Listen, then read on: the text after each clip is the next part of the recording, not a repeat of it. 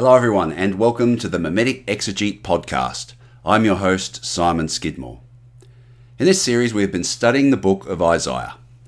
As you may remember, this book is comprised of a series of oracles which condemn a lack of justice in Israel as the ruling class exploit the poor for their own ends. Isaiah prophesies a coming day of judgment in which Israel's leaders will be destroyed and the poor liberated from their grasp. The faithful remnant comprised of this previously marginalized class will rebuild the nation under a new king.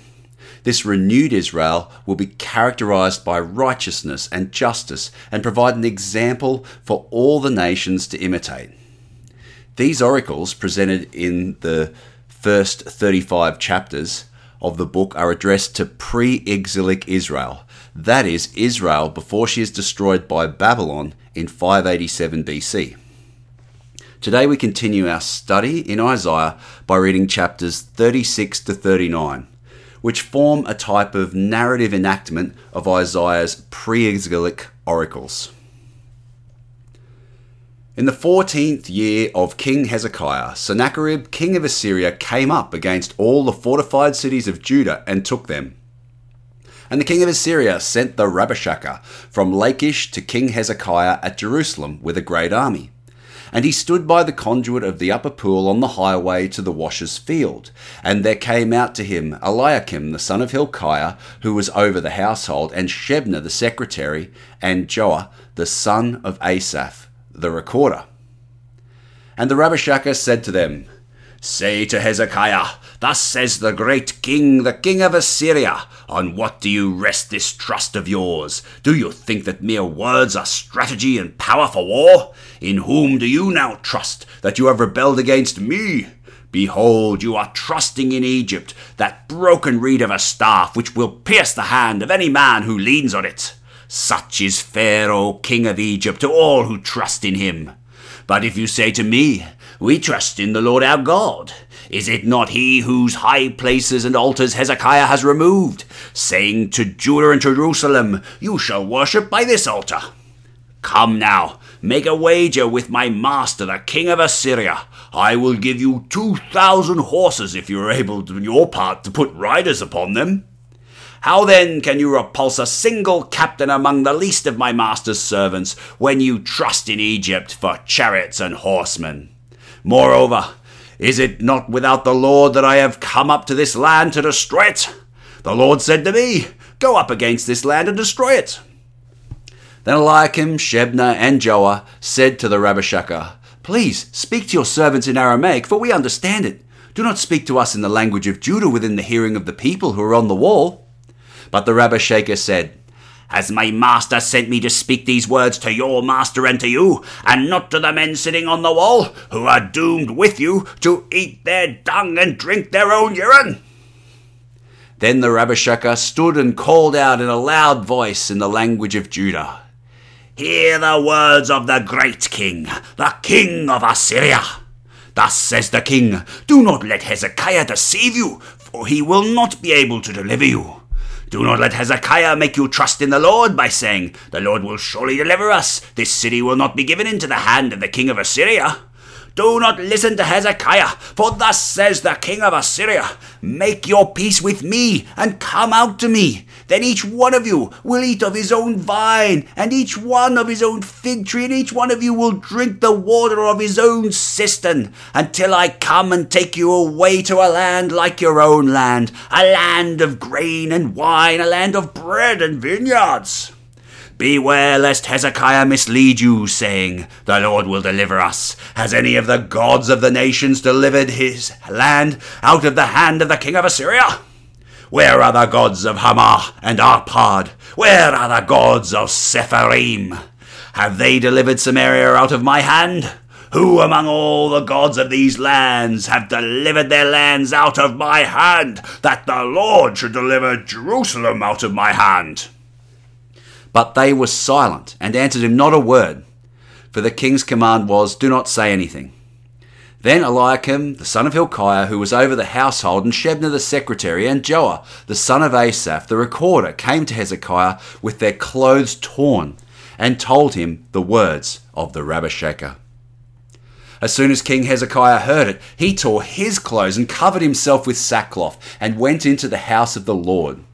And he sent Eliakim, who was over the household, and Shebna the secretary, and the senior priest, covered with sackcloth, to the prophet Isaiah the son of Amos.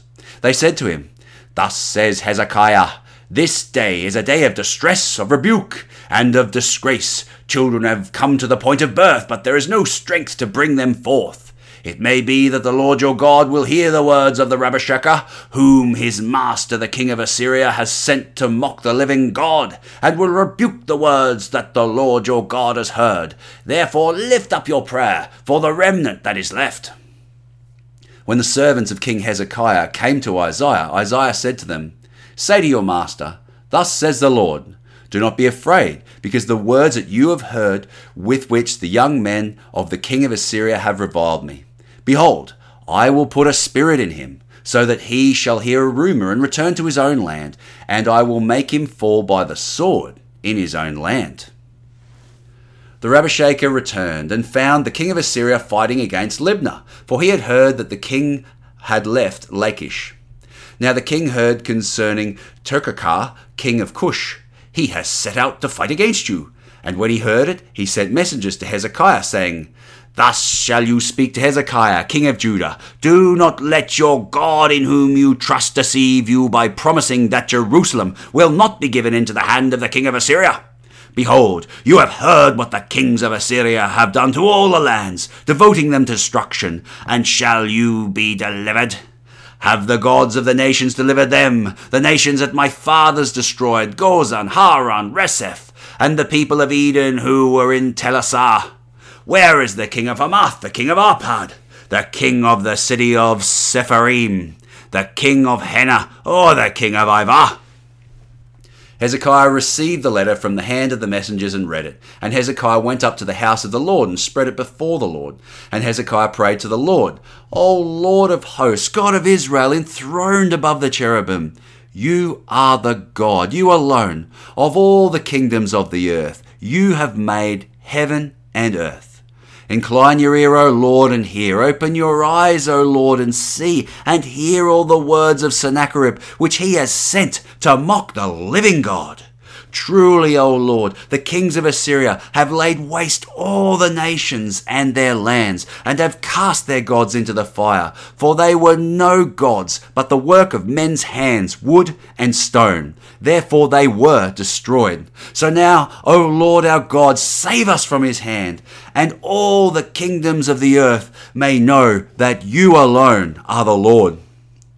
Then Isaiah the son of Amos sent to Hezekiah, saying, "Thus says the Lord, the God of Israel, because you have prayed to me concerning Sennacherib, king of Assyria, this is the word that the Lord has spoken concerning him. She despises you, she scorns you, the virgin daughter of Zion. She wags her head behind you, the daughter of Jerusalem.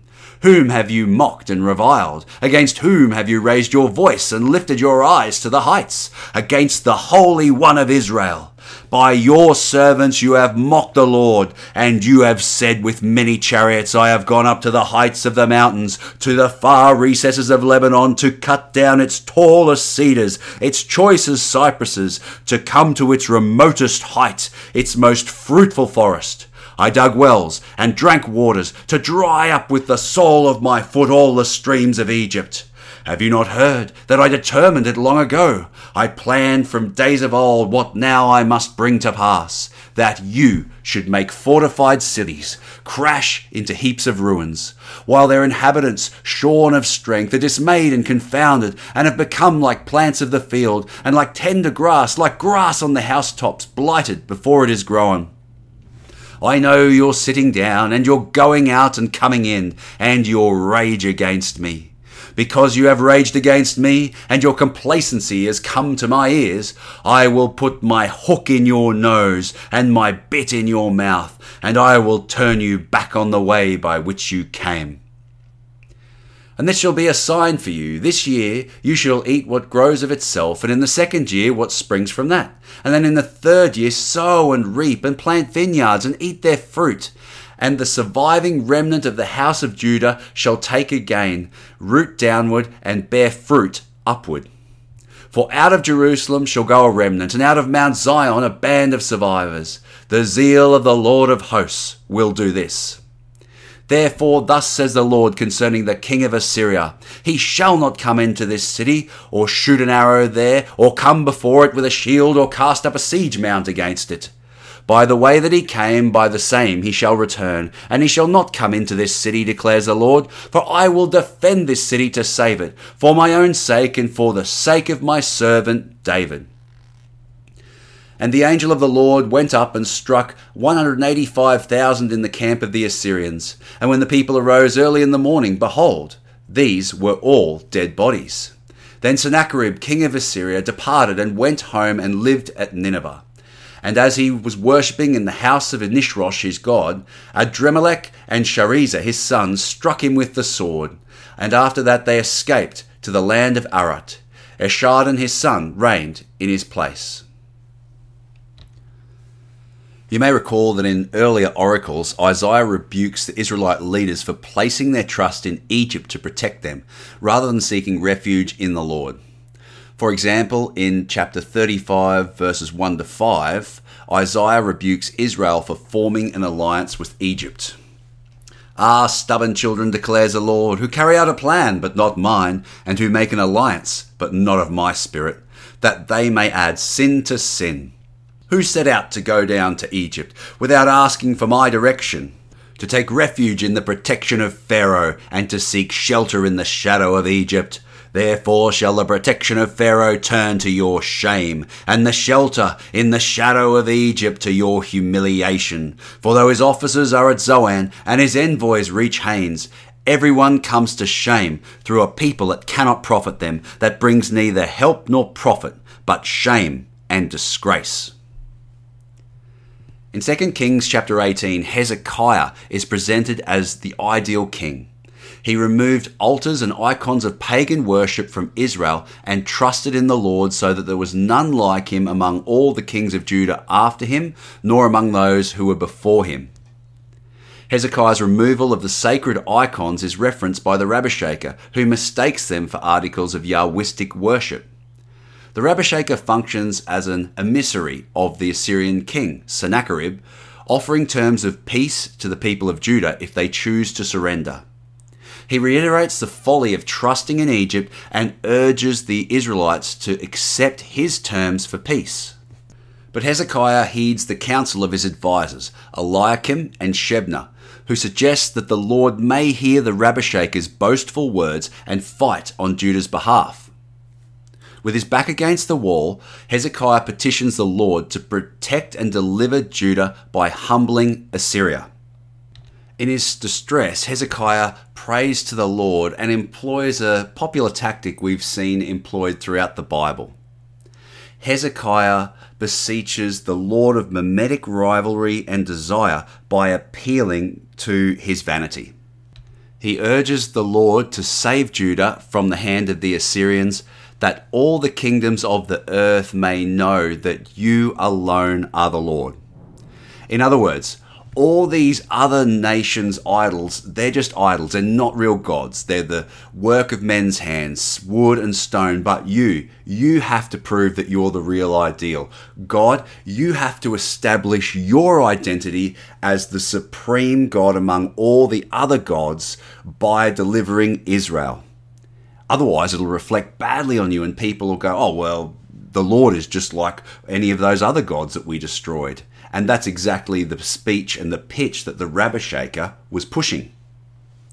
The Lord responds favourably to Hezekiah's petition and promises to destroy and humble Assyria. Imitating the arrogance of the Rabshakeh, the Lord rebukes Assyria for their arrogant words and vows to send the Assyrian army home.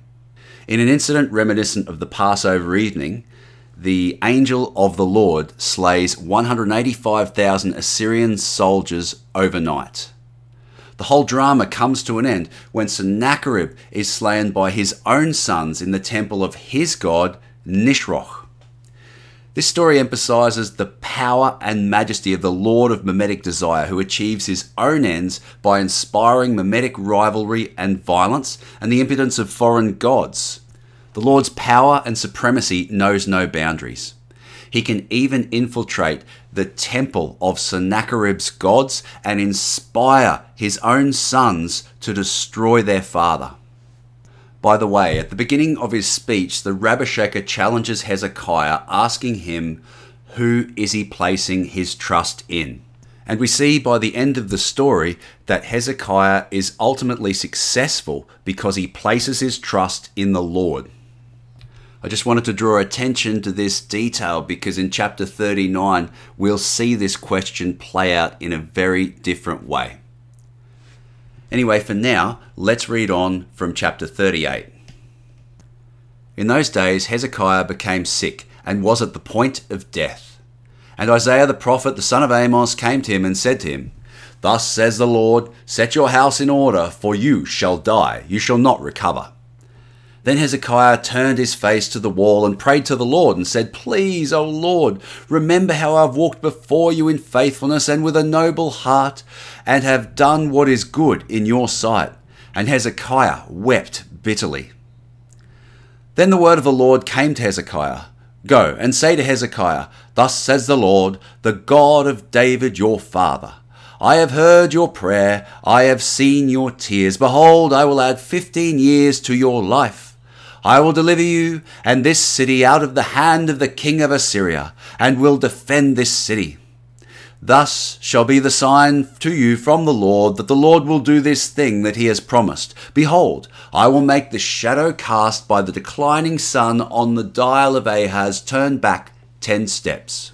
So the sun turned back on the dial the 10 steps by which it had declined." A writing of Hezekiah, king of Judah, after he had been sick and recovered from his sickness. "I said in the middle of my days, I must depart. I am consigned to the gates of Sheol for the rest of my years. I said, I shall not see the Lord in the land of the living. I shall look on man no more among the inhabitants of the world. My dwelling is plucked up and removed from me like a shepherd's tent. Like a weaver I have rolled up my life. He cuts me off from the loom. From day to night you bring me to an end. I calmed myself until morning. Like a lion breaks all his bones. From day to night you bring me to an end. Like a swallow or crane I chirp. I moan like a dove. My eyes are weary with looking upward. O Lord, I am oppressed. Be my pledge of safety. What shall I say? For he has spoken to me, and he himself has done it. I walk slowly all my years because of the bitterness of my soul.